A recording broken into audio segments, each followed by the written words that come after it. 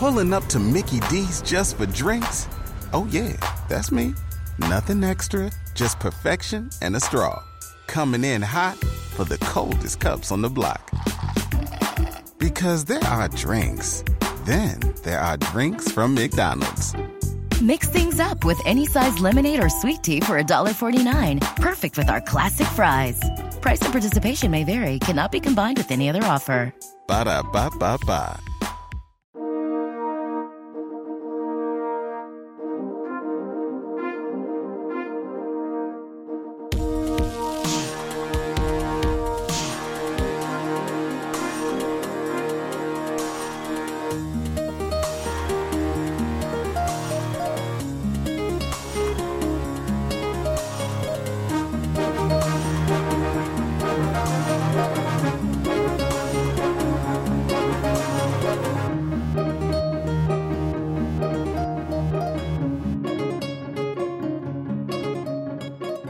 You're listening to another episode of Lords of Limited with your hosts Ben Werney and Ethan Sachs. Hello, everyone, and welcome to another episode of Lords of Limited. My name is Ben Werney, and joining me on the line is Ethan Sachs, as well as another special guest this week, Amaz from Hearthstone. Hey, how's it going, everybody? Welcome, Amaz. We're really excited to have you on the show this week. Oh, this is going to be fun. All right, so we've got a lot of things to take care of this week, so no one's going to be listening to how my week was or Ben's week was. To be honest, probably no one cares about that anyway. But we do have some important information to announce before we get into our sweet, sweet special guest, which is some new patrons this week. So we do have a Patreon page for Lords of Limited, patreon.com/Lords of Limited, where you can give back to the show if you so choose. It's an opportunity for you to support the show and for us to give you some sweet perks for doing so. Get access to the Lords of Limited Discord, where people are sharing up a storm of draft logs and what's the plays and what's the picks, places for you to get access to the show notes and a little pre-show recording that we do for you guys. And we also want to shout you out when you join the fray. So this week we want to welcome Dylan and Mike. Thank you so much for your support of the show. It really means the world to us. Yes, absolutely. We cannot say thank you enough. We have also all three been drafting up a storm of Masters 25, so we need to check in on the trophy leaderboard update. That's right, we do. All right, Ben, why don't you lead us off? I've done 12 drafts so far of Masters 25. I have 4 total trophies, 2 of which were on stream yesterday with Amaz. He Skyped into my stream, which was super fun. An overall record of 25-11 for a 69% win rate. So I have 1 less draft than you, 11 drafts, 1 less trophy than you, 3 trophies. I'm at 22-11 for that clean 66% win rate. How about you, Amaz? Okay, so I marked down here, I got 10 drafts done. I got 5 trophies. I got 102 out of those, and the total record is 23-6. But I think I should actually add the 8 wins and 1 loss that I did with Ben the other day. No. What? No.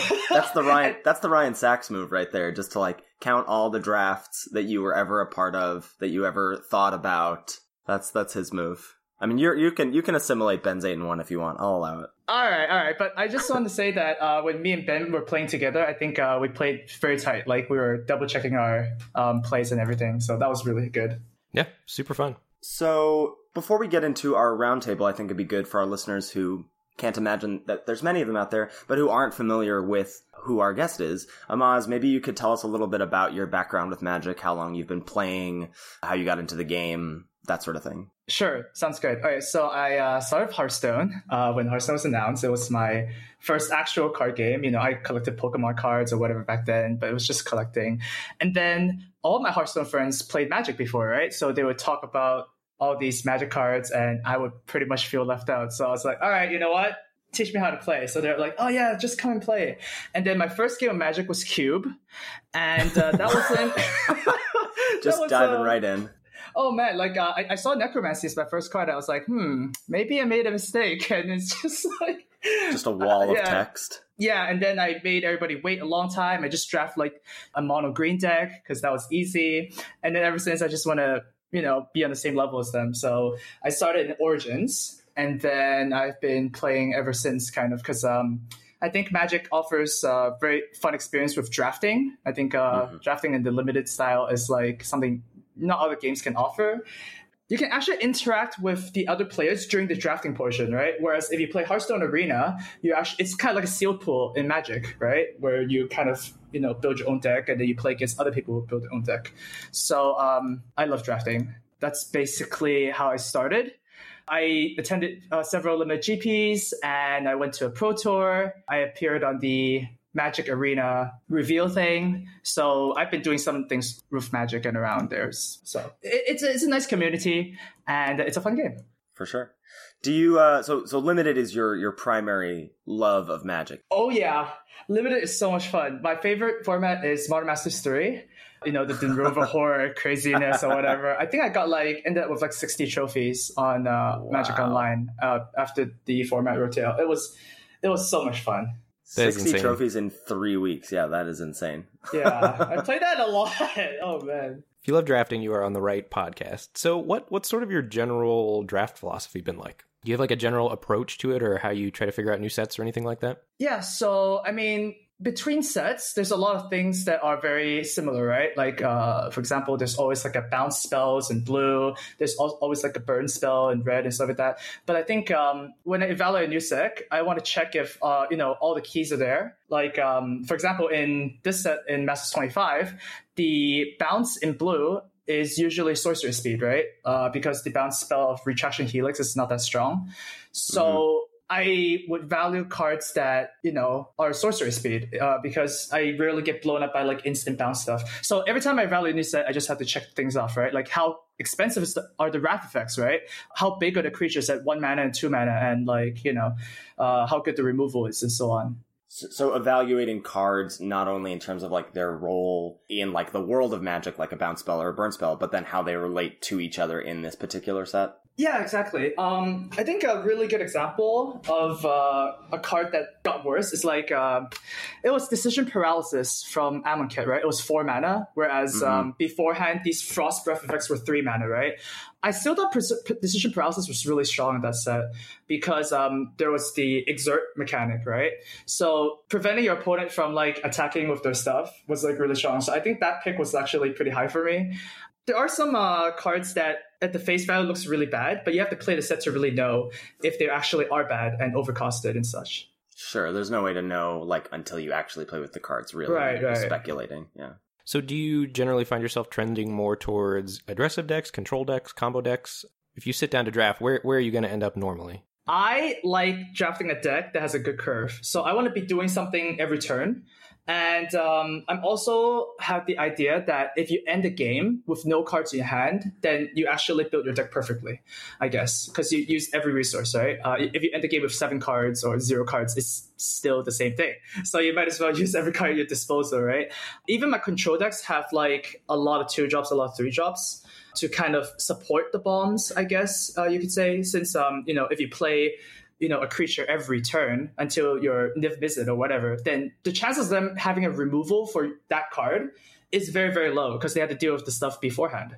So yeah, my control decks usually don't run a lot of non-creatures, I guess, or non-removals. That's a super interesting point because I've found myself in the control decks that I'm drafting in this format, I find myself relying on 4 or 5 key cards and not having done a lot before I've played those cards, and then those cards are eating the removal spells. So that's a super interesting way to think about it, forcing your opponent to react to your earlier stuff before you play your bomb in your control deck. Right, for sure. Because when you turn to cycle one of the, land cycling cards or turn to a Prophetic Prism or something thirdly, that it's a 2-mana 0/0, right? Your opponent, you're not putting any pressure on your opponent. So they either just going to keep beating down you or they can advance their game plan and it's going to be bombs versus bombs. I never want to be in that situation. I always want my opponents to play to my game plan. Do you have a general thought about this format? So Ben and I gave our outline in last week, so people have a pretty good idea about at least where we were at before we started playing with it. So with a few days of Masters 25 under your belt, do you have any general thoughts or overviews about this set? Yeah, I think so how I approach it is that, I identify my favorite colors and I would try to get into my colors as much as I can, if possible. So if there's a tie between 2 number 1 commons, I would choose the color I prefer, right? And that would be green, black is the colors I prefer to be in, and then red, and then blue, and then white.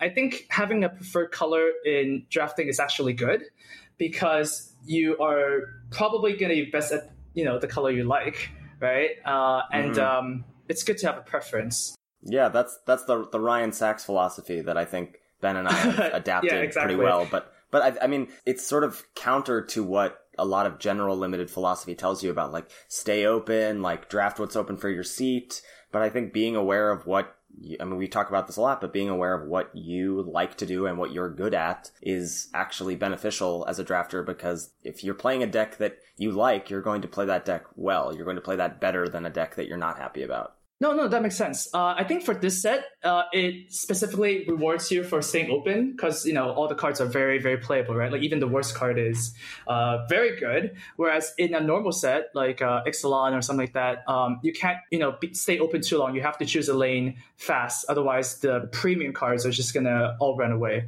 So yeah, that makes sense. Well, I'm very excited to get into discussing these cards because Ben has been telling me how much we're going to be disagreeing. He's like, well, I can't wait. Can't wait for you and Amaz to talk. So, Ben, you got a pretty sweet roundtable for us to look at? I do, yeah. So if you'll both take a seat here, I'm going to read the cards. We're going to have narrowed it down to like 4 or 5 picks, and we're going to go about 4 picks deep since this is a new set, and we know not a lot of you may have had a chance to draft it 10 times like we all have. So pack 1, pick 1, you see the following options. This is Perilous Mirror. 2 mana for a 1/1 artifact creature, and when it dies, you get to deal 2 damage to target creature or player. There's Mog Flunkies, 1 and a red for a 3/3 that cannot attack or block unless another creature attacks or blocks with it. Mana War, 2 and a blue for a 2/2 when it enters the battlefield, return target creature to its owner's hand. And Geist of the Moors, 1 white for a 3/1 flyer. And Zulaport Cutthroat, 1 and a black for the 1/1 and has the ability whenever Zulaport Cutthroat or another creature dies, target opponent loses 1 life and you gain 1 life. It's only creatures you control die, not whenever any creature dies. Thanks. I wish it was Blood Artist, but it's not. I think it's still one of the best, if not the best card in the pack. I think it's between Zulaport Cutthroat and Mana War for me. I haven't had much of a chance to play with or against Zulaport Cutthroat, but it seems like it's a pretty sweet powerhouse in any kind of sacrifice deck. Do we feel like it goes in other decks as well? I think Zulaport Cutthroat is amazing. In a format where life gain is basically non-existent, Zulaport Cutthroat helps you in racing situations. It also turns all your 1 attack creatures into technically unblockable, right? It's like at the late game, because if you smash at them, you're gonna actually push 1 damage no matter what. And if you pick up 2 of these, and then you can go crazy. I think me and Ben actually drafted 1 deck of 2 Zulaports, and I think it's one of the best black uncommons for sure. So you don't need to be like comboing with it. It's just gonna do work and be good if you're an assertive deck. I think so. You can just leave it alone. Your opponent will probably have to kill it because you're gonna keep on playing creatures. Obviously, it gets better in token deck or like a Phyrexian Ghoul or 2, but it's pretty good on standalone already. Yeah, that's pretty much a good enough argument for me. I think I would lean Cutthroat after hearing that over the Mana War. Yeah, that's what I took as well. So all 3 of us on Cutthroat there, and I do think you play it in every black deck that's not controlling. It's very, very good. Pack 1, pick 2, you see the following options. Kindle, 1 and a red for the instant, deal 2 damage to target creature or player, and then for every other Kindle in any graveyard, it deals 1 more. So it counts the number of Kindles in graveyards and adds 1 for each other Kindle. And Ghost Ship, 2 blue for the 2/4 flyer with blue regenerate. Geist of the Moors again, that's the 1 white for the 3/1 flyer. Baloth Null, 4 black-green for the 4/5, and when it enters the battlefield, return 2 target creatures from your graveyard to your hand, up to 2 rather.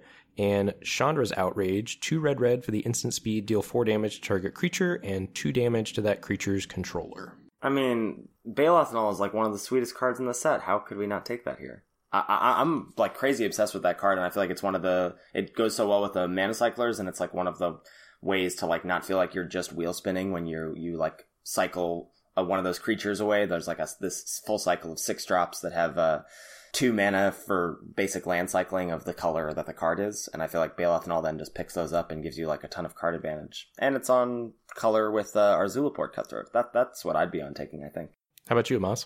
I think I'd be pretty tempted to take the Baloth Null. I think it's pretty close between that and the Geist of the Moors, which actually is the number 1 white common for me. A 3/1 flyer is actually insane in this format because whatever deals 1 damage deals 2 damage as well. So it's basically a 3/2 flyer for me, right? Geist also kind of combos well with Zulaport in the case that if you're beating your opponent down their life towards low, then Zulaport once again does the thing where it just makes all your creatures lethal threats.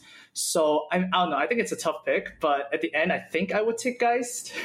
So are you on taking? It's surprising to me that you would take Geist of the Moors over one of the 2 removal spells in Kindle or Outrage, and you had said that you like red more than white in this format. So are you on like taking I guess these like evasive threats over removal spells? Like, is there a removal spell that would be in this pack that you would take over Geist of the Moors? I mean, I would take Geist over Pacifism, for example. Yeah, I can get down with that. Yeah. Or even like any white removal or something like that. I can't think of one. Maybe like Disfigure, since it's on color of Zulaport, or like Murder, for example.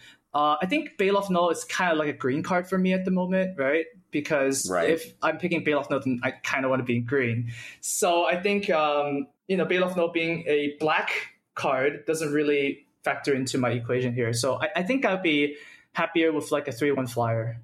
I think so. One of the things you said on stream yesterday that I think can help articulate this for Ethan. So we had a choice on stream. We were drafting like a red-green beatdown deck, and we had a choice between Mog Flunkies and Lightning Bolt, and it was actually awkwardly kind of close. And what Amaz Yeah. no, really, it really was. I know that's hard to to wrap your head around, but we needed 2 drops. We were an aggressive deck. So Amaz said that Mog Flunkies, if it can attack, is lightning bolting your opponent's face every turn. Like, and I think that's what's coming into play here with the Geist of the Moors versus Kindle for him. Is that true, Amaz? Yeah, and it's also like Bale of Null is like a 6 CMC card, right? Like anytime I have a difficult decision to whether to pick between 2 cards, I usually choose the cheaper one. It's probably going to see more play than a 3-drop is going to see more play than the 6-drop in most games.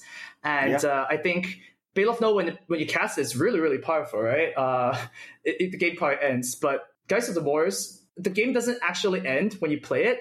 But the fact that it demands removal, and then if they do it, then your next card is better. Or if they don't, they just die, means that on turn 3, it's just better than a turn 6 play. Yeah, I mean, that makes sense to me. It's tough for me to wrap my head around the bolt versus flunkies thing, but I'm gonna have to take your guys' word for it. I trust we took the lightning bolt, but at the end of the day, I think we would have swapped it. I think it was right at the time to take lightning bolt, but it was very close. And I think at the end of the draft, we would have swapped lightning bolt for Mog Flunkies. Yeah, we definitely agreed that, like at the end of the draft, we will change lightning bolt for flunkies right now. We really want like at least like 8 or even 9 2-drops in our aggro decks. Yeah, that makes sense to me. All right, what's pick 3 here? All right, so pack 1, pick 3, you see the following options. Croson Tusker, this is 5 green for the 6/5 with cycling 2 and a green. And whenever you cycle Croson Tusker, you may search your library for a basic land card, reveal that card, put it into your hand, and then shuffle your library.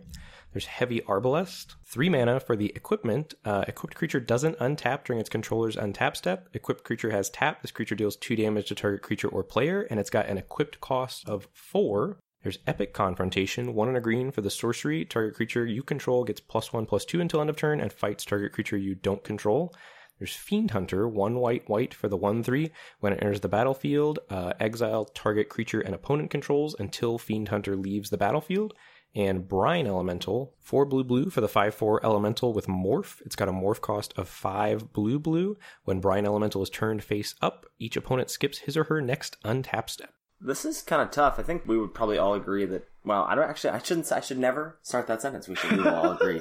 How is that going to be true? I think that Fiend Hunter is the best card in the pack in a vacuum, the 1 white removal spell. But Croson Tusker goes very well with Baloth Null, and I think you wanted more draft like synergies than just a pile of good cards in this format. Like, yes, you're going to be ending up with a pile of good cards because this format is overpowered a little bit, but I still think those like synergies or synergy-based decks are going to fare better, and I think that Croson Tusker fits the bill in terms of it being able to cycle with Baloth Null, and then you get it back with your 6-drop and then drop it down as your 7-drop to follow up after you've cycled it and gotten that 2-for-1 from it. That's I think what I would be on here. How about you? If you had Zulaport, Cutthroat, and then would you have taken Geist of the Moors or Baloth Null last pack? For me, I would take Geist of the Moors. So then here's a very easy Fiend Hunter for me, right? It's like, sweet, I got a very nice creature that comes with a removal, pretty much. So I'll be very happy. If I took Bale of Null in the last pack, which is on you guys, I would actually be on Epic Confrontation here. Krosan Tusker is basically like a 3-mana divination, and I don't think I want a 3-mana divination in limited, I guess. Epic Confrontation is like a very, very premium removal spell for me, and it just gotta deliver the beatdowns. Epic Confrontation does deliver the beatdowns. Where are you at on Epic Confrontation these days, Ben? I think it's the best green common still. I've been pretty underwhelmed by it just because there's so much good instant speed interaction in this format that I'm very nervous to like run that out into open mana. Like, I think 1 is fine, but I'm not like super crazy on stocking up on these because I think there's a lot of setup cost to them, and even once you have the setup cost, like a good creature on your side to fight the creature on your opponent's side, that you then have to time it well and not get blown out by counterspell or removal spell or any sort of interaction like that. Well, so let me preface that. Or qualify that statement rather. So I think it's the best green common in a deck that's proactive. So I don't think it's going to be a very good removal spell in a controlling type deck, but in any sort of an aggressively slanted mid-range deck or beatdown deck, it's very, very good because you're deploying threats that your opponent then has to tap out to answer, and then they're going to be tapped out a lot of the time to clear the way for your Epic Confrontations. Well, you guys keep talking about these proactive decks. What do you mean here? Like not like land cycling on 2 and 3 and 4, like doing nothing? That's what we're talking about? Yeah, that would be what we're talking about. That's Right. very interesting. I'll have to try that sometime. Yeah, to add on to that a little bit, every time I play a Masters 25 draft and my opponent cycles on turn 2, I'm like, wow, I got this. Because I can actually play any 2-2 or even a 2-1 from there's a lot of 2-1 on red creatures, and they're losing, right? Yeah. Like if you actually draft the cycling deck, you actually don't want to cycle in turn 2, right? You actually want your 2 drops, your 3 drops, or whatever, and then you want to play your cycling creatures at cycling.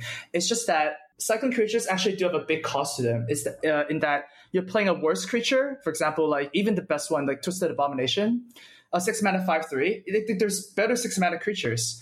And you're playing a worse cycler, whereas like you're playing a worse, 2-mana, let me fetch a land to get into my late game. So there's a real cost to picking cycling cards because they're 0/0s. Like I like to say they're 0/0s.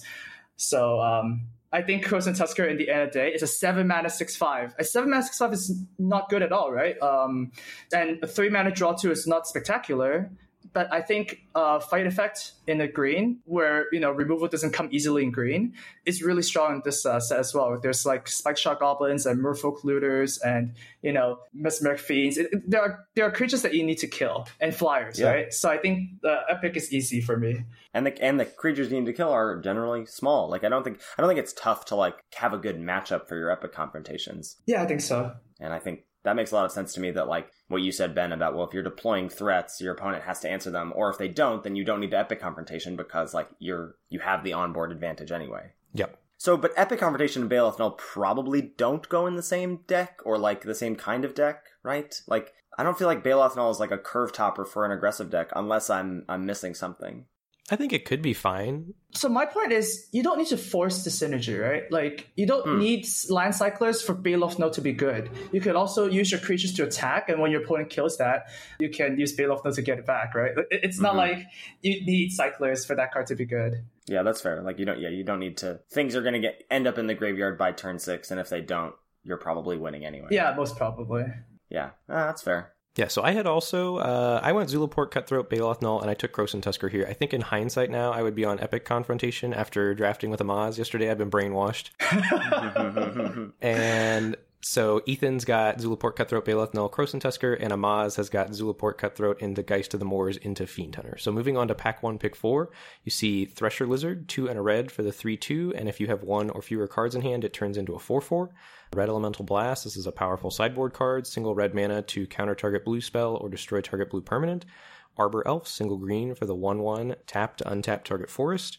Rancor, green mana for the enchantment. Enchanted creature gets +2/+0 and trample, and if Rancor would be put into the graveyard from play, you return it to your hand. And another Geist of the Moors here, 1 white for the 3/1 flyer. Well, I have a guess about what Amaz would take. This is perfect. My draft is going super well. Yeah. So you'd be on that Geist of the Moors number 2 here, yeah? Now For sure. You're just like definitely in white, solidly got some good A good removal spell and 2 good flyers. Yeah, 2 really good flyers. And you guys would be on the black-green train. There's like a couple of good green cards here. And yeah, Rancor is really nutty. I love this card so much. Your opponent needs to deal with it, but then if they deal with it, you get it back and so on. Super crazy aura. I have Rancor on my... I mean, I was already thought this card was great. I think I had it as my number 2 green uncommon last week, but I still have it as an overperformer. I think this card is just like even better than we think it is. It's really impressed me, and it's every time my opponent plays it, I groan. Yep, it's really strong. Yeah. I think, like, I don't know, maybe I'm forcing the synergy thing too much. I think if I was on Baloth Null into Tusker, then I would want to take Arbor Elf here to, like, try and ramp into my expensive spells and be feeling like I don't need Rancor to, like, beef up my big creatures that I'll be ramping into. But it feels like there's a world where going Epic Confrontation into Rancor leads you into a better, what are you guys calling it? A proactive deck? Yeah, I guess so. Yeah, you can just play your stuff no matter what, right? Yeah. Just, like, there are a lot of cases, in my opinion, that Arbor Elf would be better than Murder, because you can play Arbor Elf no matter what, but you can't play Murder no matter what, right?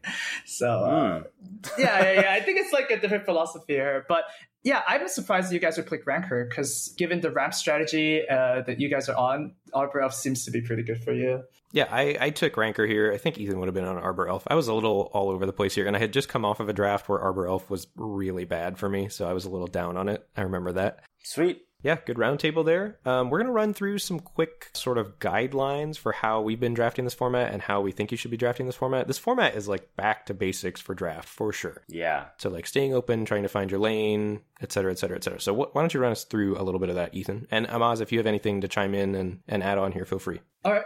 Picks 1 through 4, this is sort of the strategy we've been touting for most of the formats that we've had on the podcast, but you want to pick the most powerful, flexible cards possible for you. So you want cards that are good in many different types of decks, and this is usually bombs and removal, so we've been talking about the acronym BREAD for a number of weeks now, because we had sort of switched that up for Ixalan with Beard, but you want to take the B and R, bombs and removal, early, because you want to have really strong threats in bombs and really strong ways to answer those threats in removal. And then as you move towards picks 4 through 8, these are the really important picks in pack 1 for this format. These are when you want to pick cards that have high synergies, 2-card combos, or lead you down an archetype and try to feel out what archetypes are open. So if you're looking at, you've got a couple good red removal spells and maybe some sort of like an Arbor Elf, and now you're moving into, I want to go like red, green, what is the red, green archetype that you're looking at? Well, you see some Hordling Outbursts and you're going to try and go into a token strategy, or you see some, Nettle Sentinels and Mog Flunkies, and these are like aggressive 1 and 2 drops, and so maybe you're going to go do a red-green beatdown deck. You grab a Rancor out of the pack. So looking at cards that go into a specific archetype or lead you down a path to drafting that archetype.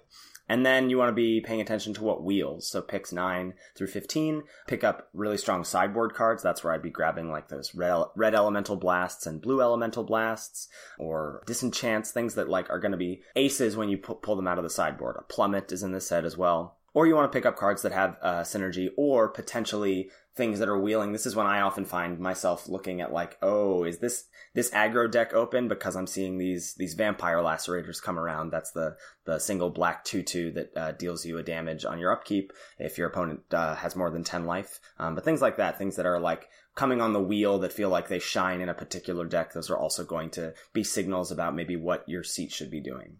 I agree. And this is oftentimes like picks 9 through 15 when I find myself, if I do get in an aggro deck, getting into an aggro deck, like if I'm wheeling really aggressive 1 and 2 drops, because I don't really want to necessarily spend early picks on those. Like Amaz was having to twist my arm on stream yesterday to take some early Mog Flunkies. I want to be wheeling my Mog Flunkies, and that's how I want to get into my aggro deck. Yeah. I think that's specifically true for pack 1. I think once you're in that archetype, maybe you take them higher. Maybe you take them over Lightning Bolt. Who knows? Yes, absolutely. I agree. Yes, specifically for pack 1.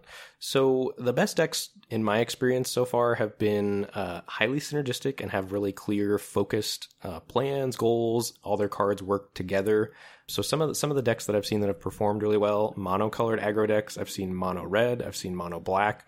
I've seen mono-white. I've seen some insane mono-colored aggro decks on Twitter. I have not had the chance to play them yet, but they've looked very strong. 2-color aggressive decks. I got to do some of this with Amaz on stream yesterday, and even just 2-color synergy decks that have like a very clear plan, like a black-red sacrifice deck, a blue-red spells deck, maybe like a white-black or a blue-white blink deck with some Cloud Blazers. That's the 3 white-blue for the 2/2 flyer that draws you 2 cards and gains you 2 life.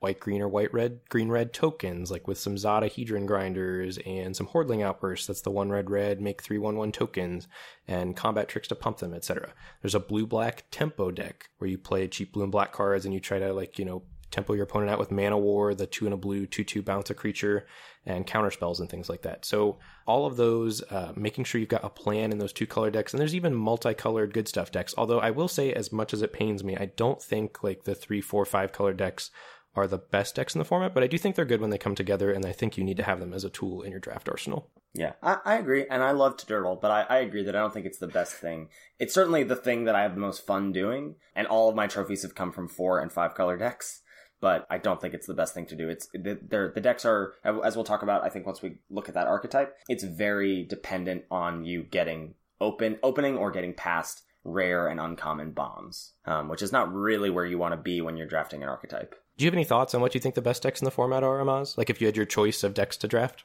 Yeah, I think, most likely of all the 2-color synergy decks, those are usually very, very strong. It's very hard to beat like a black-red sacrifice deck, right? You kind of have to sometimes run into the Phyrexian Ghoul Act of Treason. If you don't have the removal for Phyrexian Ghoul, you just got to pray they don't have it, right? Yeah. The 3, 4, 5 multicolored dirtly super shenanigan decks, I'm super off that unless I have a board sweeper. The fact that sometimes, turn 2 you're cycling for a card, turn 3 you're cultivating, you're going to be behind on board like so much, right? You just have to blow your opponent out. And if you get one of the 3 board sweepers, then I would be okay playing that deck. But otherwise, I'd rather just be, playing my 2 drops on 2 and 3 drops on 3. Yeah, that makes sense to me. I do think that sweepers are really important, Living Death being the premium one, because it works so well with your like wheel spinning of land cycling on 2 and 3 and getting creatures in the graveyard and that sort of thing. Yeah. I do think that another reason that the 2-color like synergy decks or the 2-color aggressive decks are good is there's so many good ways to close out the game in this set. There's so much burn. There's so many ways to push creatures through. Zulaport Cutthroat puts your opponent in a bind. There's evasion. There's just really and I think the cards are good enough that you don't really necessarily need to stretch into your 3rd, 4th, 5th color to have like a really high powered level deck. Yeah, that's very true.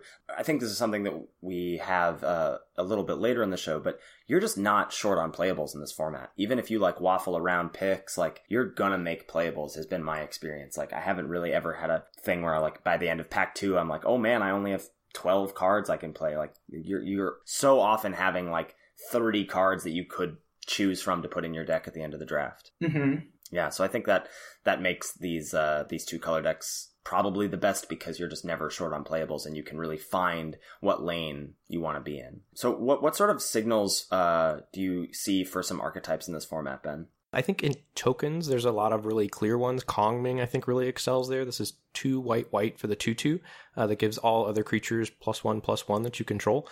She's really, really strong in a tokens deck. Valor and Akros, this is the enchantment I was touting last week. I'm a little down on this one.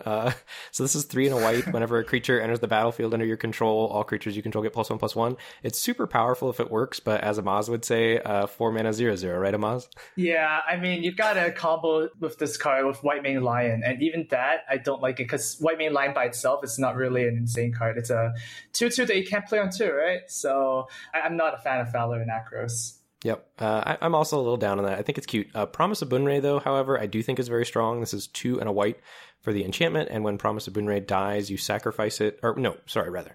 When a creature you control dies, you sacrifice Promise of Bunrei, and then you make 4/1/1 white spirit tokens. That card has been very impressive, even just not in necessarily a token synergy deck. Just, I think it's a rawly powerful card. Yeah. And then Broodhatch Nantuko, this is 1 and a green for the 1/1, and whenever it's dealt damage, you make that many 1/1 green saplings, and it's also got Morph, so you can cast it as a 3 mana 2/2, and then pay 2 and a green to flip it face up for the surprise value of getting those sapling tokens. So seeing those cards like picks 5 through 8, I think all would lead me towards maybe wanting to draft a tokens deck. Mm-hmm. Though I think you're right about Promise of Bunrei not necessarily. I think that's just a good card that goes in white decks. It's like 3 mana, 4/1/1s with Suspend, sort of. you're going to get those 4/1/1s with Promise of Bunray on the battlefield almost certainly. Yeah, for sure. Especially if you have like the evasive flyers that they have to kill. And then, 3 mana 4/4s are great. All right? I am all for that. Yeah, I thought you might. And especially in a format of morphs, of 3 mana 2/2s, a 3 mana 4/4 seems pretty good. Mm-hmm. So these multicolored control decks that I love, surprise, surprise, I think are work best off the back of powerful rares and some of the powerful uncommons, specifically Baloth Null, the one that we discussed in the round table. That's the 4 black-green that returns 2 creatures from your graveyard, or up to 2 creatures from your graveyard to your hand when it comes into play.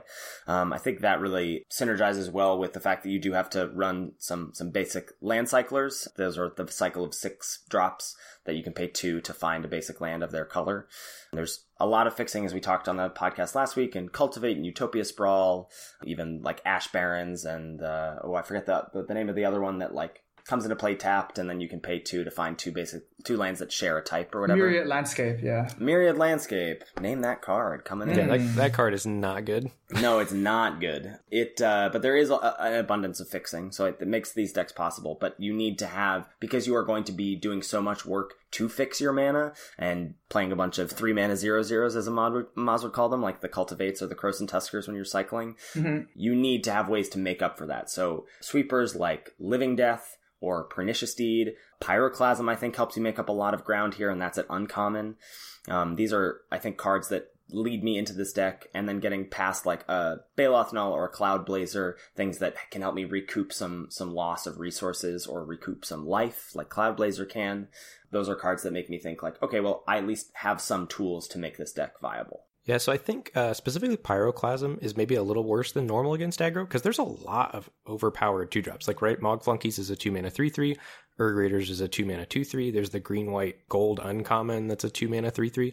I think it's less good than it would normally be at, like, killing your opponent's early aggression in this format. It's still good, but not great. Yeah, I mean, it's not going to kill everything. You're not going to be able to go, like, I do nothing for 4 turns and then play Pyroclasm.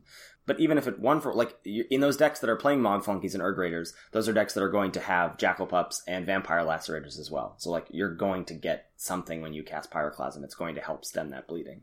Sure, I agree. So thoughts on Cultivate, Amaz? How do you feel about that card? Oh, man. Okay, so this is my philosophy on control decks, right? It's really a rich man's deck. And rich means, rich in terms of, like, bombs and rares and mythics and stuff like that, right? When you cultivate into a bomb, it's much worse than playing, 2-drop, 3-drop into bomb, I guess. Because, like I said, like if your opponent has like any removal or any creatures on the field, you want creatures to fight creatures. You don't want to be, essentially developing no board on your turn 3. I mean, sure, it makes sense. But the fact that your bomb now needs to make up a 2-for-1 or even a 3-for-1 because your cultivate was a 0-for-1, right? Like you didn't establish the board. Your bomb really needs to kind of carry you.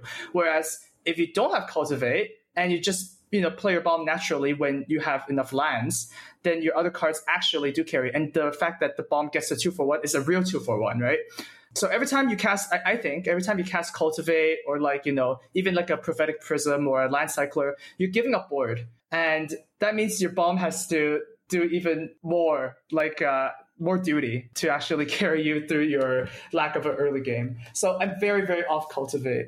So here's my question for you in relation to like these multicolored decks versus like curving out decks. Awesome. Okay. This is something that we discussed when we were talking about like avoiding the aggro trap in Rivals of Ixalan. And I don't know what your thoughts about that format were. I'd love to maybe get that as a follow-up. But my question is, those decks, like when you have curve out decks, I think a lot of your agency as a Magic player comes in the draft portion. So you're like drafting a good curve, you're like picking cards. I mean, you're making tough decisions like Mog Flunkies versus Lightning Bolt, no joke. Like I think that is really interesting when you're drafting an aggro deck. But then you're sort of at the mercy of, what is my opener? Does my opener 7 give me this curve that I want? And I feel like you get sort of varianced a little bit, whereas these decks where I have Cultivate or Card Draw or Card Selection or Cycling, that gives me as the player a lot more like choices to make in terms of how the game plays out, rather than like, did I draw a 1-drop? Did I draw a 2-drop? That's sort of how I feel, and sometimes when I see these decks play out on people's streams, I go,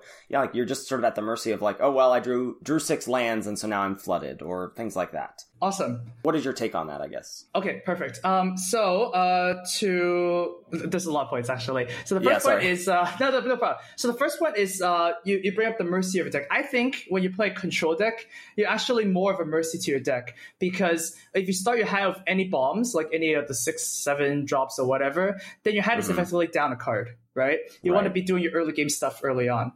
Plus, the problem with Cultivate is that even in the control decks, you might actually end your curve at 6, okay? Like, sure, you might have 4-6 drops or whatever, but then your 7th land and your 8th land is actually not that good. And when you play Cultivate, you actually draw specific lands and you specifically play them, right? You're just getting your lands a bit faster, which is very unintuitive to what a control deck wants to do, right? Like, a control deck just wants to trade a lot of 1-for-1s, and then your bombs trade 2-for-1s or 3-for-1s, right?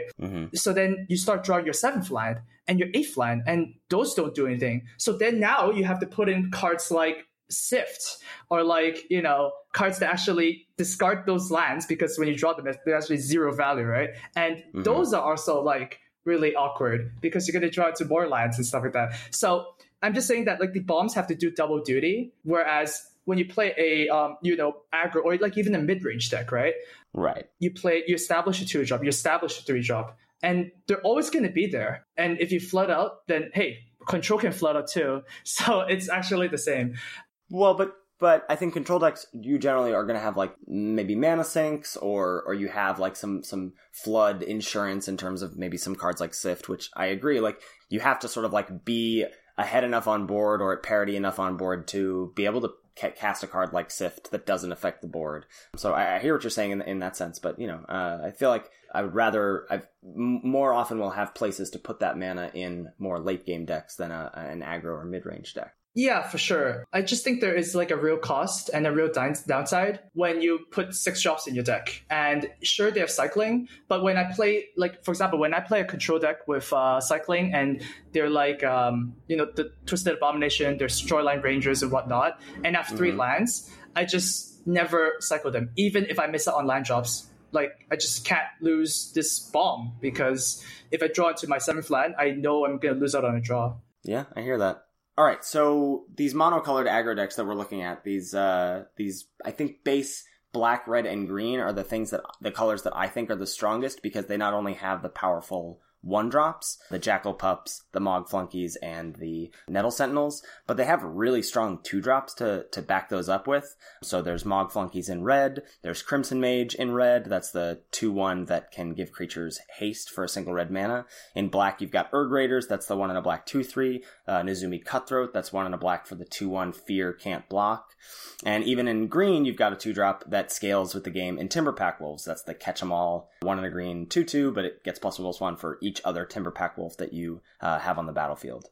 I think Stampede Driver is good as like a mini overrun effect. Rancor that we talked about in the round table, that single green +2/+0 trample enchantment. Like, there is a lot of good 1 and 2 drops in the Jund colors in this format, and I think any combination of going monocolored or 2-colored in those combos is a really good recipe for a strong aggro deck. I would agree. I think specifically in red, between Jackal Pup and Frenzied Goblin. So Jackal Pup's the red mana for the 2/1, and when it takes damage, you take damage. And Frenzied Goblin is the single red mana for the 1/1, and when it attacks, you can pay red, and target creature your opponent controls can't block this turn. I thought before Skyping with Amaz yesterday, I would have thought Frenzied Goblin was pretty bad, like worse than Jackal Pup, and I think it's way, way, way better. Can you kind of explain, Amaz, your thoughts on Frenzied Goblin that you were telling me yesterday? Sure. So Frenzied Goblin is a very good card, because it's what's that called? Hammer Skull Batterhead or something like that from Ixalan. Territorial Hammer Skull. Yeah, that one, right? So it's basically that effect on a 1-drop, right? Where it actually just applies a pacifism to your opponent's creatures, and it just enables all your attacks to be good. You just keep on going face, I guess. So that's not really an effect we see at a 1-drop. So it actually helps you push more damage. So it makes your Mog Flunkies better, right? Very, very strong card. I would like draft a million of those. I think it works especially well in tandem with Mog Flunkies because, right, you want to curve one drop into Mog Flunkies, and of the two, Frenzy Goblin's way better than Jackal Pup because they can attack into your opponent's one drops. And I think the 2/1s like Savannah Lions, Jackal Pups sometimes are fine, but sometimes they can be really bad too if your opponent plays like a Dust Legion Zealot or a Squadron Hawk. If you're staring down those cards on the other side of the table, like X1s that replace themselves, like so Dust Legion Zealot draws you a card, Squadron Hawk finds more Squadron Hawks. Those can be trouble staring down if you're playing cards like Jackal Pup or Savannah Lions. That makes a lot of sense to me. If you look at white and blue, so blue's got like Phantasmal Bear as their 1 mana 2/2, but no like good aggressive follow-ups. So like Phantasmal Bear is, I think, not what you want to be doing, unless you're maybe pairing it with black for a deck we're about to talk about. And white, like the 2-drop in white is Squadron Hawk, which is, I think, really better in a go-wide deck or a more grindy synergy-based deck, like a white-black sacrifice deck, say, or something like that, rather than it being good in aggro, because playing a 2-mana 1/1 is not the best. But it's a 2-mana, I think Squadron Hawk is fine in aggro. It's a 2-mana evasive 1/1, which I think is pretty good. And I think a lot of the aggressive white-based decks do have some go-wide synergy. I don't know, I think Squadron Hawk's a fine aggressive card. Yeah. Nah, it's flood insurance, or mulligan insurance, I should say, so that makes me happy. All right, so next deck we've got here on the list is Blue-Black Tempo, a.k.a. the Marshall Sutcliffe. I didn't realize that this was a thing in the format until I was drafting, I guess yesterday. I finally put it together that all the cards from Cube that Marshall loved to pick up for this Blue-Black Tempo deck were in this format. The idea behind this deck is that you're trying to get ahead early with 1-drops and 2-drops, like maybe the Phantasmal Bear, the blue 1-mana 2/2, or the black, single black for the 2/2, the Vampire Lacerator. So you play those cards, and then you try to leverage like maybe 3-4 Mana Wars, so that's 2 and a blue for the 2/2, bounce target creature to its owner's hand, and counter spells and things like that. So this deck is like get ahead, stay ahead. Yeah. That's the thought here. And so Supernatural Stamina really shines here. So I think lots of the cards that are good in this deck too, you can pick up late. So Mana War and counter spell, I think, and removal, like the black removal, those are the cards you want to be picking up early, and then trying to like pick up those single mana 2/2s a little later in pack 1. And that's kind of how I would try to get into this deck. The thing that's so scary about this deck, I think, is how much all of the cards trade up on mana. Like Disfigure and Supernatural Stamina are trading with like 3-drops and 4-drops. And so you're able to double spell or play a spell and hold up counterspell, or Mana War plus Disfigure. Like you can do a lot of like really nasty turns with this deck in terms of like double spelling and doing what you said, getting ahead and staying ahead. So Amaz, you had some pretty interesting thoughts on Mana War yesterday in aggro versus control decks. You want to share some of that here maybe, please? Yeah, sure. It's just a very simple idea that Mana War is better if you have another creature on board than when you're just playing Mana War by itself, just to buy back the board. Basically, the reason is you can attack with your creatures after you cast the Mana War if you do it that way. So 1-drop, 2-drop Mana War makes Mana War stronger, whereas if you're playing it in a control deck, it's still a fine creature. It slows your opponents down. But at that point, it's just a 3-mana 2/2, bounce your creature. You don't get any extra value out of it. Yeah, so some good defensive speed, but you're really leveraging the power level in an aggressive deck, which I agree with. And I think when I pick that card now, I'm trying to slant. It makes me want to try to be more aggressive, I think, than prior. For sure. Another 2-color synergy deck that we've got on the list here is the Black-Red Sacrifice deck. So I think if you start off your draft with maybe a Zulaport Cutthroat or some Hordling Outbursts, and you start to see some late Active Treason, so that's the really strong payoff for this. If you've got some sacrifice outlets in Phyrexian Ghoul or Fallen Angel in black, you get Active Treason, that's the 2 in a red, grab a creature from your opponent, it gains haste, untap it, and then you give it back to them at end of turn. Well, if you have a sacrifice outlet, a way to get rid of that creature, then they don't get it back at end of turn. Enthralling Victor is the uncommon 4-mana 3/2 in red that steals a creature with, I believe it's power 2 or less. And so that's another way, it's conditional, not like Active Treason, but another way to grab a creature from your opponent and then use a sacrifice outlet to kill that creature. So when you see those cards late that other decks shouldn't want, like Active Treason, it can be a fine like game ender in an aggro deck, but that's, I think, in my opinion, pretty situational. And this card really shines when you have a way to just like turn it into a removal spell. So I think when you back up, like start off a draft with some good red and black removal, or some good key cards like Zulaport Cutthroat or Fallen Angel, and then when you start to see those other pieces late, that's how you can get into this deck. So speaking of Zulaport Cutthroat and Fallen Angel, we were talking about this on stream yesterday about like top black uncommons and why Zulaport Cutthroat might be better than Fallen Angel. Amaz, do you wanna talk about that a little bit? So my main point of Fallen Angel being not as good is that it's 5 mana. Like, mana cost is very important to me. the cheaper the cards are, the easier to cast it, not only early game, but you can like double spell in like turn 5 or turn 6 and so on like that, right? And Fallen Angel, effectively, Fine's good and all, but it's still like a Phyrexian Ghoul effect. So I want to be paying 3 mana for this effect. And when I sacrifice creatures, like when I have a lot of tokens and I have a Phyrexian Ghoul attacking, it's effectively the same as a Fallen Angel with a lot of tokens attacking, right? Whereas they don't get a choice to block the Fallen Angel maybe, or they just have to remove it. So I am not big on that card. Oh, another point I want to bring up for this archetype is that you have to be very careful of the number of Act Treason effects versus the ghouls or the Enthralling Victus effects, right? So I think for me, every 3 enablers, I would pick 1 Act of Treason. So for me to play 2 Act of Treasons, I need to have like 6 of these sacrifice outlets before I do that. Wow. Yeah, I mean, I definitely think you want more sacrifice outlets than active treasons. I'm normally on 2-1, I think. Yeah, what makes you say 3-1? Because the card is not good by itself. For my deck to be good, well, at least my drafting style, every card needs to carry their weight. And when you have an Active Treason stranded in your hand, that is not good. Yeah, I guess you can think about it like splashing. Like if you want like 3 green sources to splash a green card, it's like, well, I want 3 sacrifice outlets so that Active Treason isn't dead. Sure, yeah. It's kind of like a high ratio for me, I guess. I think that was my biggest takeaway from you Skyping into my stream yesterday, was that you want every card to pull its weight. Like, so for example, all these discussions about like Valor Anakros as a 4-mana 0/0 or Cultivate as a 3-mana 0/0. Like, so Cultivate, you need to cultivate into playing a very powerful card for Cultivate to pull its weight. Or Valor Anakros, you need to play Valor Anakros into creatures for it to pull its weight. And when those things do work out, it's powerful. But you can also just be powerful by curving out with good, efficient cards that have minor synergies across your curve and win that way. Yeah, I think this is a very, like, this discussion point can just be a whole separate episode, I believe. But non-creature, non-removal spells are very, very, very risky. Very bad in top deck mode. Not even that good when you cast it early. You need to carry it with something insane. And the pieces need to really line up for it to be good. Makes a lot of sense. Super cool. Next deck we've got is like sort of a white-black, blue-white blink deck. So ways to get into this deck, you might see late White Mane Lions or Cloud Shifts maybe on the wheel. So White Mane Lion is the 1 and a white flash, return a creature you control to your hand when it enters the battlefield. Cloud Shifts, single white mana instant to blink a creature. And then some of the cards you combine with those: Herber's Protector, 4 white for the 1/1 that brings along a 4/4 Flying Angel token when it ETBs.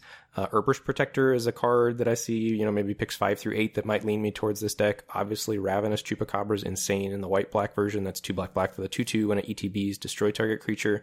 Griffin Protector has been really strong in these decks, especially if you've got some White Mane Lions running around. So Griffin Protector is 3 and a white for the 2/3 flyer. Then when another creature enters the battlefield, it gets +1/+1. Dust Legion Zealots are kind of some minor value here. 1 and a black for the 1/1 when it ETBs, draw a card, lose a life. So just getting late cards with enter the battlefield triggers and late Cloud Shifts or White Mane Lions is a good way to pick up some synergy in a white-black or a white-blue base deck. There's a blue-red spells deck floating around that I think works off the back of Pyrehound, which is 3 and a red for a 2/3 with trample, and whenever you cast an instant or sorcery, you put a +1/+1 counter on it. So I think you're looking to pair that card with good spells, and blue and red have an abundance of those with counter spells or exclude. In red, there's Kindle and Chandra's Outrage and Lightning Bolt, and you get card draw to back up or to replace spells or to keep fueling spells for your hand in Sift and Accumulated Knowledge. Accumulated Knowledge is 1 and a blue for the Kindle effect. You draw a card and then draw a card for all Accumulated Knowledges in graveyards. I don't think that card is particularly good, Accumulated Knowledge. I would rather just have 2 Sifts in my deck than 3 or 4 Accumulated Knowledges. Here's my argument for why in this particular deck I think that's not good, is the 4-drop slot gets clogged fast because of Pyrehounds. Okay. I agree that Sift is a much better card, but being able to have the ability to pass with mana up with Accumulated Knowledge, so you can go I'm going to counter your thing, or if you don't do that, then I get to draw a card, is better in this particular deck than I think stocking up on Sifts. So being able to operate at instant speed is pretty valuable. That's what I think, yeah. Okay. I don't think this deck is crazy strong, but I have seen good versions of it. I like the Pyrehound and instant synergy there. It seems pretty good. There's also a red-green Stompy deck. Amaz and I drafted this twice on stream yesterday. Mm-hmm. So Zada Hedron Grinder does really well in this deck. 3 and a green for the 3/3. And whenever you cast an instant or sorcery that targets Zada, you get to copy it for each other creature you control. so it works really well in tandem with pump effects. Iwamoria, the Open Fist, really shines here, the 2 green for the 5/5 trample, and when it ETBs, your opponent has the option to put a legendary creature from their hand into play, so you're just kind of praying they don't have one. Ember Weaver is really great in this deck, 2 and a green for the 2/3 reach, and if you control a red permanent, it gets +1/+0 in first strike. Hedron Grinder and Iwamoria you want to be picking up, picks 5 through 8. You want to be trying to wheel your Ember Weaver's Mog Flunky, the 1 red for the 3/3 that has to attack with a friend or block with a friend. Rancor is a great way to get into this deck, picking that up early. So just trying to leverage curving out with red and green cards backed up by removal. Epic Confrontation really shines in this deck, the 1 and a green fight spell, curving out dudes into tricks and removal and beating face. I really like this archetype, and the reason why is because you get a free cultivate at the start of the game, right? You're playing 2 mana 3/3s, you're playing 3 mana 3/3 first strikes, and then you're playing 4 mana 5/5s. So you're actually a turn ahead. All your creatures are just insanely powerful, and then you just beat them up, man. they can't really keep up with you, especially if you go first. That's super interesting. Yeah, I think you're going to make the same point that I Go was ahead. then. Go ahead. Well, just that you're talking about... I remember in Return to Ravnica on limited resources, they would talk about how Unleash, this was a mechanic that as a creature came into play, you could put a +1/+1 counter on it, but then it wouldn't be able to block. Right. So there were these, like Dead Reveler was like a 3 mana 3/4 with Unleash, or Splatterthug was a 3 mana 3/3 Unleash with First Strike. And they would say, like, this is evasion. Like, the black-red archetype, this Unleash archetype, is evasion because the creatures are just so big. Like, you're a turn ahead, like what you're talking about here. I hadn't thought about that, like when you get to play a 2 mana 3/3 or a 4 mana 5/5, that you are essentially, you've already cast an Arbor Elf or a Utopia Sprawl or whatever for free. You are a land ahead. Yeah, and you can also still play Arbor Elf and be even more ahead, right? So there are some super stupid starts with Red Grain. I really like this color pairing. Yeah, and it was funny too when we laid out our deck list. I looked at the deck list, and our deck only has 4 or 5 good cards, in my opinion, that I would consider premium cards, and it just felt bad to me. But all the cards worked really well together, and the deck performed. I gotta give it credit. I'm a convert. Yeah, I think the deck list ran 2 1-drop goblins. There were 2 flunkies. There were 3 Ember Weavers, and and a lot of 2-drop, 3-drop fillers, right? But those are the things we want to do best, right? It's so hard to beat someone who goes 1/1 goblin, flunkies, Ember Weaver, and that's it. It's just 3 cards, right? And then you feel wow, there's 7 power on the board, and I can't even play only 1 creature to block this because there's a goblin that makes it so that one of my creatures are can't block, right?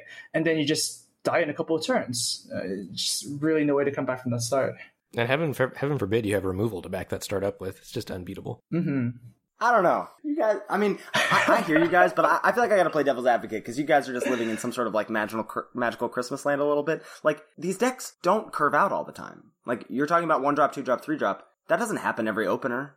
Your opponent can have Disfigure for Mog Flunkies or for your Fanatical Goblin or whatever, Mog Fanatic. What am I talking about? Frenzied Goblin. That's the card.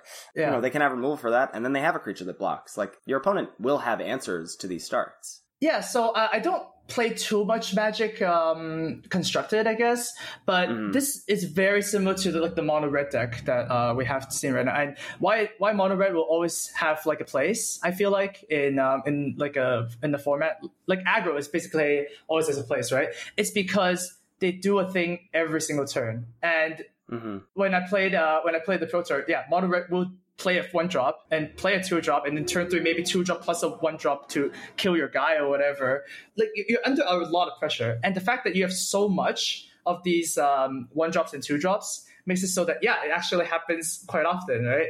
And even if it doesn't, your turn 5 play, right? So say you didn't draw these cards early game, your turn 5 could literally be 2 2-drops and a 1-drop, and it's still fine. So you gotta respect the aggro. But how are you getting to turn 5 and playing 2 2-drops and a 1-drop? What happened on the previous turns? Okay, so wouldn't you have deployed those threats earlier? Sure. But then sometimes, I think when I drafted with Ben, we did keep a lot of aggro hands with only a 3-drop and 3 lands, right? They were 3-drop, 3-drop, 4-drop, and with 3 lands, and we would have to keep that, right? Because it's still limited. And then we would play 3-drop on turn 3, 4-drop on turn 4, and then 5-drop we would play whatever that we had to draw on turn 3 that we couldn't play, and we would still be in control of the board, I guess. Yeah, that makes sense. Yeah. I buy that. I buy that scenario. So we just laid out a number of the archetypes. I'm sure there are more that we hadn't touched on, but those are some that we've noticed in our first few drafts here. We're going to get into some overperformers and underperformers in a minute. Do we have any like general thoughts from the week or other things that we hadn't touched on so far we want to get to? Mostly my quick thoughts are that you should never feel locked in early in the draft. There's so many playable in this format, and they're so good that you really need to try to read what's open at the table, and that's probably going to be the best deck for you. And at this point, I'm trying to steer into like focused 2-colored decks. That's what I think I want to be doing in the format right now, just with cards that are good curve and removal, cards that do things like sort of, limited resources has cabs, cards that affect the board strategy. Like, I think that's where I'm at. Efficient dudes, synergy, and maybe leveraging synergy within that cards that affect the board strategy. I think that's what's been the most successful for me so far. And just making sure that you draft a deck. Like, your cards have to work together in tandem and have a focused goal. Sweet. Amaz, you got any general thoughts from the week? All right. So I thought this at the start, and I still believe this to be true, is that X1s are really strong. What deals 2 damage deals 1 damage anyways.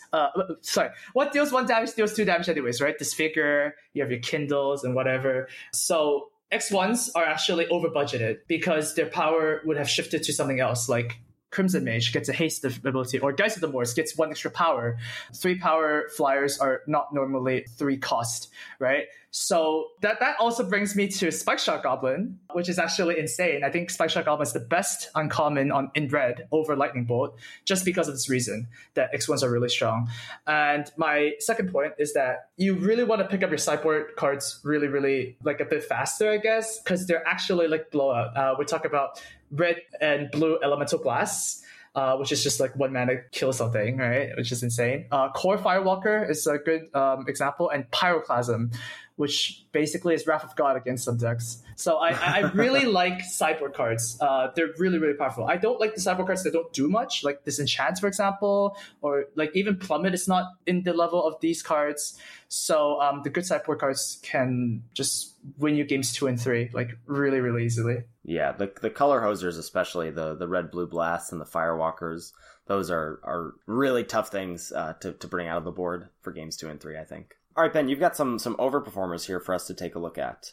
Yeah, we've hit on a lot of these already. One that sticks out is Living Death. I have not had the pleasure of playing this card yet, but everyone keeps posting 3-0 deck lists with like, got Living Death 4th pick, got Living Death 8th pick. Like, that card's insane. So this is 3 black, and it basically switches creatures that are in the graveyard and on the battlefield. Card's a bomb, don't pass it, and draft your deck around it if you do get it. Squadron Hawk's been impressive. I think it's in my top 3 white commons now. I have it as number 3. It goes very well in what white's trying to do, I think. Yeah, I think Squadron Hawk is good, but yeah, you have to pick them up really early, right? I think I also have it in my top 3, but you have to kind of dive into a little bit. It's like we keep on saying like you have to be kind of open and draft and whatnot, but if you see a Squadron Hawk, I think if I pass one, I'm not on the Squadron Hawk train anymore. The Living Death one, I think it's the best card in the format. It's better than your Jace and whatnot. It's the best card. Yeah, that card is a bomb. Yeah. I've recently developed a love affair with Nyx Fleece Ram, although it might have gone away a little bit after drafting with Amaz yesterday. But I think Nyx Fleece Ram, so this is 1 and a white with an 0/5 that gains you a life every turn, is really good in any sort of a controlling deck or a flyers deck. Although we played some aggro decks that beat a Nyx Fleece Ram on the other side of the battlefield yesterday. So, however, I do still think that's a premium card in a controlling deck. We've talked about Cloud Shift and White Mane Lion a lot in the Blink decks. Blood Hunter Bat has really pulled its weight. This is 3 and a black for the 2/2 flyer that drains 2 when it enters the battlefield. It rebuys you time if you're a little bit behind. It trades off. It's something your opponent doesn't want to balance with a mana war or things like that. It just does a lot of work. It's also such an efficient and effective game winner for aggro decks. Like, it comes in and gives you 2 damage, and it's an evasive threat to close out the game to get those last 2, 4, 6 points of damage you need to take care of. I think it's a really strong card in aggro decks. Yeah, Caustic Tar has been great out of the sideboard. I don't know that I really want to main deck this, but that's 4 black for the enchant land, and the land now has tap. Target player loses 3 life. I think you can really pull that in to punish the control decks, because a lot of times they don't have an answer for that type of cards. Yeah, this Caustic Tar is more of it's like Seeker of the Hidden Way that costs a little bit more and can't be removed. So Mystic of the Hidden Way is 4 and a blue for the 3/2 unblockable with Morph. Yeah, right. Zulaport Cutthroat's been great. We've talked about that a bunch. Unearth, I think, pulls its weight in these black decks with Zulaport Cutthroat and Phyrexian Ghoul. So Unearth is single black return target creature with converted mana cost 3 or less from your graveyard to play. Really helps rebuy those combo pieces in Phyrexian Ghoul and Zulaport Cutthroat. All the cheap black aggressive cards I think have done a lot more work than I thought they would have in mono black aggro decks or black red aggro decks or whatever. Pyrehound has been good in black-red decks with removal spells. That's 3 and a red for the 2/3 that gets +1/+1 counter whenever you cast a spell. Cultivate, I think, is good in the multicolored control decks, but I'm a little down on Cultivate after our discussions today, I think. I still think it's a super powerful card, though, and is an enabler for that archetype, but maybe be wary when you're putting that in your deck. And I think, Ethan, you were talking about number of lands in decks with Cultivate or Prisms. What were you saying about that? Well, this is, I'm just sort of regurgitating a thought that Ryan had for me. So I think my second deck had maybe a Prism and a number of land cyclers and a Cultivate or an Arbor Elf and a Utopia Sprawl, like all of these cards that made mana. And he was like, this deck is like 15 or 14 lands. And that like seemed crazy to me in a control deck because I'm like, well, I never want to miss my land drops or whatever. He's like, you just have basically so many things that also make mana in your deck that you can't. So I think in these decks where you have a number of land cyclers or prisms or cultivates or anything like that, that 15 lands is where you want to be, because otherwise you're going to flood out and you will get super punished by aggressive or assertive decks. Oh man. Uh-oh. So I think playing anything below 17 lands for your decks are usually a mistake. Like the cycling things make sense, right? Where like, you can always pitch one of the unplayable cards for a land or something like that. But you're still not doing anything that turn, right? So like if you imagine that your dream situation, like your dream hand and your dream draws and whatnot, you do not want to be cycling on turn 2, right? You want to find your 1/2 drop, your 1/3 drop at those turns. And then when it's turn 6, you just keep on playing 6 drop after 6 drop and stuff like that. So no, I don't want to miss any line drops at all. And even in my very aggressive decks, I don't usually go 16 lines unless my curve topper is at 4, right? Like even if I have like single Skeletonize or like a single 5 drop or whatever, I would still play 17 lines. Playing games of Magic is very important. I think being consistent over a lot of games is very important. And, you need lands to play your spells. So I would never play a 15-line deck. Okay, we may have to just agree to disagree here, but I think that these decks that have things that draw you lands or make more mana, like Arbor Elf or Utopia Sprawl or Cultivate or the basic land cyclers, are extra copies of lands in your deck. And so you're effectively playing like 20 lands when you run 15 lands, So I think when you run more than that, you have a much stronger tendency to flood, which those decks cannot afford to do. All right. On with some other overperformers. We've talked about Rancor, that's been great. And then, Ethan, you've got some others here at the bottom of the list? Yeah, I put Ancient Craving on here, which I think after this conversation may need to be removed. But I think that in decks that don't have access to other sources of card advantage, that Ancient Craving drawing 3 is good. I had some people being like, in stream being like, whoa, drawing 3, losing 3 life. Well, if you're able to stem some bleeding or recoup that life loss, I think a 3-for-1 is quite strong. Lunarch Mantle, that's the 1 and a white aura to give a creature +2/+2, and you can pay 1 to sacrifice a permanent to give that creature flying. I thought at the start that this card was like going to be nearly unplayable, but it has a lot of synergies with token decks, and it's another sacrifice outlet to turn on your Promise of Bunrei or to kill a creature that you've active treasoned.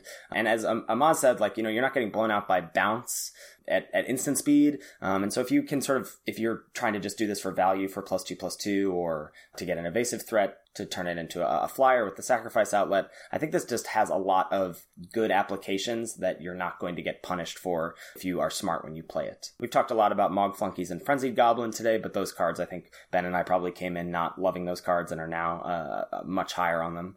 I have, again, Skeletonize I put on this. This is 4 and a red for the deal 3 damage. If you kill that creature, you make a 1/1 regenerating skeleton token.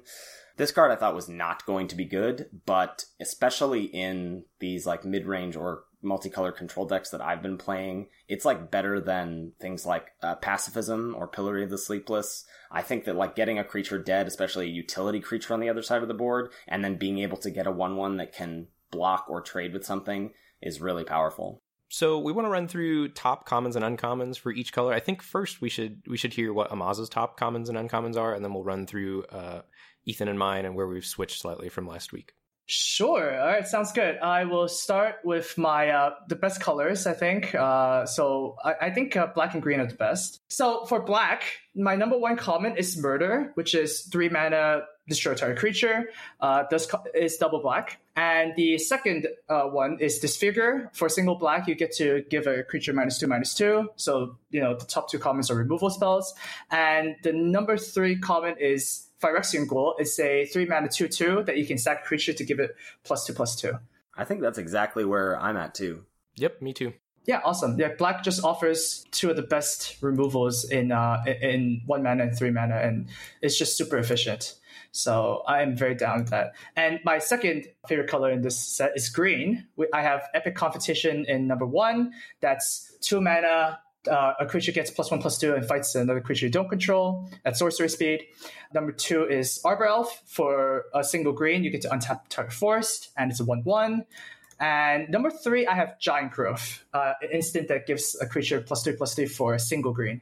Yeah, awesome. Mine go Epic Confrontation 1. I think I've got Cultivate at number 2, 2 and a green for even still, I think, after our discussions today, because I think it is really important for the green deck that wants to splash. 2 and a green, search 2 basic lands up, put 1 in your hand and 1 on the battlefield tapped, and then I've got number 3, Arbor Elf, the single green 1/1. Yeah, I'm also diverging here, though. I think I'll stick with what I have, but I think it's just I'm gonna put a caveat of I don't have Epic Confrontation in my top 3 because I haven't been drafting these assertive green decks. My green decks are much more multicolor based, and so I have access to better removal, and I also don't often have creatures on board like we talked about. So I think I would probably need to revise this once I start drafting those kinds of decks. But I have Arbor Elf first, Cultivate second, and then I have Elvish Aberration. That's the 6-drop 4/5 that taps for 3 green, but also has Forest Cycling for 2, and that's my number 3. All right. And yeah, those 2 are my favorites because there's a lot of interaction and there's a lot of powerful creatures, besides even the top 3, right? All the creatures are very beefy. So yeah, that's good. And then my third color that I like is red. I have Kindle, number 1, Chandra's Outrage, number 2, and Hordling Outburst, number 3. Although that's just evaluating the cards by itself, right? For Mob Flunkies and Frenzy Goblin, I think it's the one of the subjects of today's episode is that the first one is not that good, okay?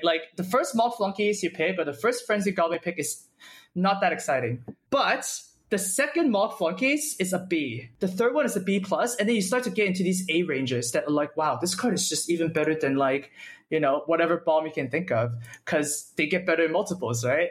So yeah. There's a little, asterisk on this top 3 commons. Yeah, I agree. I've got the exact same top 3 commons. And I have a newfound appreciation for Mog Flunkies and Frenzy Goblin.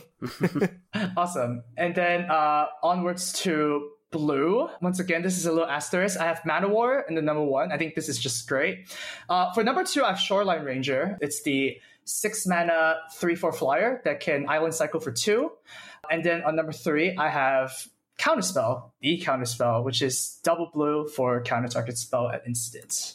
Yeah, I've got slightly different top blue commons. I've got Mana War at number 1, Counterspell at number 2, and then I have Ghost Ship 2 blue for the 2/4 flyer with Regen for triple blue as my number 3. Yeah, I've got Mana War, Counterspell, and then I'm not sure between Sift and Ghost Ship, but I feel like I'm gonna get shamed if I put Sift in my top 3 commons today. So I'll side with Ghost Ship for now. I actually don't think it's big shame to put Sift if you believe the format is works that way. I think there's different approaches to drafting that works out well. For example, I think Amaz the Components in one of the other master set was definitely a top 3 blue common, right? It was just so powerful. Yeah. So Sift is basically a better Amaz the Components, right? You get to put something in your yard, and there's more synergies that way. So it really depends on your approach to the format, I guess. Yeah, I think we're clearly showing what our preferences are. You and I are on pretty different ends of the spectrum, but I think the fact that those decks exist in the format, that there are really strong, aggressive, assertive decks in the format, makes my love for the more multicolor, slower decks a bit worse, because I'm often not well suited for those matchups. Oh yeah, I agree with that. What was your asterisk on the blue commons? Oh, my asterisk for the blue commons is that this is just, once again, evaluating the card by itself, right? I think, blue can be a very temple colored deck, right? You have like the Phantasmal Bear, you have your the Mystic of the Secret Way. Oh god, Mystic of the Hidden Way. Yeah, the unblockable card, which is like a very good way to close out the game, right? It even is better than Shoreline Ranger in some cases because it doesn't really matter if they're flyers or whatnot, but like 2 toughness on a 5 mana creature is a little iffy, I guess.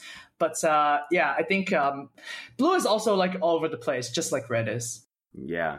All right, and finally, the last color I have is white. I think white is not the strongest for me, but my number one, and if I do draft this card, I will be in white, Geist of the Moors, the 3 mana double white creature. It's a 3 mana 3/1 flyer. Very, very powerful, hits really hard. Number 2, I have Pacifism, 2 mana white aura that makes something can attack or block. And finally, Squadron Hawk at number 3, 2 mana 1/1 flyer. You play it, you can search up to 3 copies of it, put it into your hand, but you can effectively search all your copies because you can play another one, search all of those up, and so on. Sweet. For my top white commons, I've got, I think, number 1. These are sketchy. I might have to rethink my top white commons. But currently, I've got Path of Peace number 1 in a control deck, Pacifism number 2 in an aggro deck. So I think you want Path of Peace in a control deck. I think you want Pacifism in an aggressive deck, and I've got Squadron Hawk as my number 3. Yeah, I like that order as well. I'm pretty not crazy about Pacifism and Pillory of the Sleepless just because I think there's a lot of utility stuff and a lot of ways to pick creatures back up, like if you've got Cloud Shift or White Mane Lion or Mana War to bounce it, but it still is super efficient and cheap and can get the job done. And I like your caveat here, Ben, about aggro. It's definitely good in an assertive deck to be able to double spell with Pacifism. Oh yeah, Pacifism definitely seems a little bit worse than it normally is in a limited set. I am not off Pillory though. I think Pillar of Sleepless, which is the 1 white-black enchantment that is basically a Pacifism, but with an added, at the beginning of their upkeep, they lose a life, right? This doubles up as it's like a win condition, right? So you have to have them, respond to it. So I don't mind Pillar as much. I think Pillar would be a high pick for me if I am actually in white-black. Yeah, it gives you a win condition in and of itself, in a way, or a way to close out a game as well. For sure. Oh, sorry. If this is in the wrong spot, I don't know, but it just came up that when you guys were talking about archetypes for white-black, you were like, oh, white-black is like the blink deck, right? I think the best white-black deck is actually white-black aggro, where you play like Savannah Lions, Vampire Lacerator, and then you have a lot of cards to protect these 1-drops, so like White Mane Lion, Cloud Shift and whatnot, and your curve actually ends somewhere like 3. So yeah, that deck is, I think it's very, very strong because you're playing 1 mana 2/2s and you're just beating up your opponent. And Lunarch Mantle becomes insane because it's 1 of the wind, right? And you want to play 1 of the wind in your Merfolk decks. So that's an archetype I really like. I just lost to that deck last night on stream. Awesome. All right. Aggro decks are great, man. All right. So we're on to the uncommons, right? So I'll go order this one. So for white, number 1 common is Swords to Plowshares. Single white exile a creature. They gain life equal to its toughness. And number 2 is Fiend Hunter, which is the 3 mana double white creature. It's a 1/3. Enters the battlefield, exile something, exile target creature, and then when it leaves the battlefield, it brings it back. Mm-hmm. Same for us. Oh yeah, just very efficient. 1 mana, kill something, you can double spell that turn, and Fiend Hunter is just, same thing. And adds a creature on the board. Very nice. For blue, number 1 is Murder of Crows, 5 mana 4/4 flyer that you get to loot every time another creature dies, not just your own. And 5 mana 4/4s flyers are just insane, right? And at number 2 is Merfolk Looter, 2 mana 1/1, and it taps to loot. So you basically get to sculpt your hand, and you get to have a very consistent game. Yeah. Yep, same for us. All right, perfect. Exactly ours. Oh man, awesome. All right, now we're on to black. Black number 1 is the Ravenous Chupacabra, of course. It's 4 mana 2/2, double black. Enters the battlefield, destroy a target creature. Opponent controls. This is just ridiculous. And number 2, I mean, we came from XLR, we know it's ridiculous. And then number 2 is Zulaport Cutthroat for me.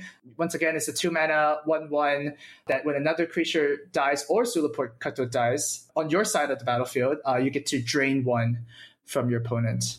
I've got those same top uncommons. Awesome. Yeah. Okay, cool. All right, onwards to green. Number 1 is Rancor for me. It's the single green enchantment. Give a creature +2/+0 and trample. And when this is put into the graveyard of the battlefield, you get to return it to your hand. What you do is you just set up 1 creature, just keep on beating with that 1 creature, and then your opponent can't even chump block, they still take damage. So really, really strong card. And number 2 would be Iwamori of the Open Fist. For 4 mana, you get a 5/5 with Trample. It's double green. And when it enters the battlefield, your opponent can put a legendary creature they own onto the battlefield if they have one. I think I've got the same order. I think you might be different here, Ethan. No, I'm good here on Rancor into Iwamori. I have a question for you guys. Have you been keeping track of how often you get a free creature when someone casts Iwamori? I think about a third of the time, maybe. I have. Every time I cast Iwamori, my opponents never put a legendary permanent. And I remember on the Streamer Showdown, I put up Darien after my opponent cast Iwamori. So at the end of the day, I feel like it's still a 4 mana 5/5 with Trample, which is ridiculous. So even if your opponent has a legendary, that's like the worst case situation, they're going to cast it anyways. So it's not like it's as bad as you think. And it only happens like 10% of the time, you know? I'm on 3 for 6. I've seen this card cast 6. I've seen this card cast 6 times. Not that it's happened to me, but I've seen it cast 6 times on either my games or watching streams, and I've seen 3 free cards. But I think it's closer to like thinking about it like Wanted Scoundrels or something. Like you're getting an insane rate for a creature, and if your opponent plays their legendary creature, you're like basically giving them like 4 free mana or something, but you're not like really giving them a card because that card was already in their hand. Oh yeah. But I do think I thought this was not going to happen very often. I wonder if there's listeners out there who've been keeping track of this, because I'd be curious to know how often it happens. Yeah, I think at the end of the day, any creature that's overstated is worth having a closer scrutiny, because the downside could be very, very bad and it will still be good. Yeah. And for red, my number 1 uncommon is Spike Shot Goblin. For 3 mana, you get a 1/2 goblin, I guess. You can pay single red, tap it, and it will deal its damage in its power to target creature or player. So it basically shoots something without them shooting back. And my number 2 is Lightning Bolt. So a single red, deal 3 damage to any target. I think I've got those flip-flopped. I think I've got Lightning Bolt and Spike Shot Goblin. Yeah, me too. Yeah, so I love Spike Shot Goblin. I think it's super well suited in the format. There are a lot of ways to pop it up. There's a Sai, the equipment that gets +1/+1. There's also Rancor, and when you equip the Spike Shot Goblin with it, it becomes ridiculous, right? And this also brings me back to, like, would you pick up Tetsamok, or would you pick, like, a black kill spell? Like, I don't know, like... Imagine if Murder was in Rivals Exilon, right? Like, would you pick Tetsamok or would you pick Murder? Like, I would always pick Tetsamok, right? Because it's like a big bomb. It's kind of unbeatable. And that's similar to how I feel with Spike Shot Goblin. If it's on the board, your opponent needs to deal with it. And Lightning Bolt is like a glorified Kindle. So I'm not on that. Yeah, that makes sense to me. All right. And I had colorless too. I don't know if you guys do colorless or not, but I think I can just say that Perilous Mirror is actually very, very important colorless creature that deserves a special shout out to, because it blocks fear creatures. I think it's one way to actually beat the black decks that really hit you hard, and it also has the chance of trading 2 for 1. Yeah, agree. Sweet. All right, that's an awesome place to wrap up the episode here. Thank you so much for being on, Amaz. Awesome. Yeah, thank you so much for joining us. That was a fun time. Fantastic guest, super cool, interesting ways of thinking about Limited. Yeah, for sure. Nice to put myself in check with my dirtle nonsense every now and again. For sure. So next week, we're going to be looking forward to more Masters 25. And as always, thank you to Salty Pretzels for our intro and outro music. Make sure you give it a listen. Amaz, where can people get in touch with you or watch your stream or, find out more about what you're doing? I'm at twitch.tv/AmazHS. I play mainly Hearthstones on weekdays. And on Twitter, I'm just Amaz. And I'm pretty sure if you Google my name, you can find my YouTube channel and Facebook and, all those different stuff. So thanks for checking me out. Yeah, if you want to get in touch with me or Ben, you can come raid our streams as well. I'm at twitch.tv/Lord Tupperware. Ben is at twitch.tv/Mr. Metronome. Both of us are on those same handles on Twitter, so tweet at us. And we also have a Twitter account for the podcast at Lords of Limited. If you've got any feedback about the show or any questions, shoot us an email at lordsoflimited@gmail.com. And a big announcement for the week. We have our 15-hour stream locked for the Treasure Hunt achievement list for Rivals of Ixalan. So we're going to be doing our 15-hour stream on Monday, March 26th from 9 a.m. to midnight Eastern Standard Time. We'll be doing probably a mixture of Masters and Rivals. We'll be doing some giveaways, more to be announced there, and we'll be doing them half on my stream, half on Ben's stream, so just keep posted on Twitch or Twitter for more details about that. But we're super, super excited to get to do that this time. Thanks, everybody, and see you next week for another episode of Lords of Limited. See you later. Bye.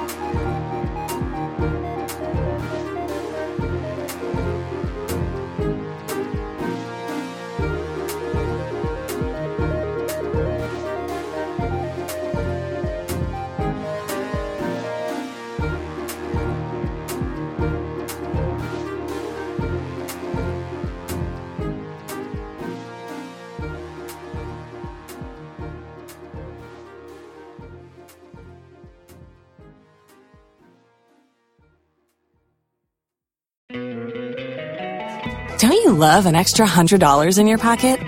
Have a TurboTax expert file your taxes for you by March 31st to get $100 back instantly. Because no matter what moves you made last year, TurboTax makes them count. That means getting $100 back and 100% accurate taxes, only from Intuit TurboTax. Must file by 3/31. Credit only applicable to federal filing fees with TurboTax full service. Offer can be modified or terminated at any time.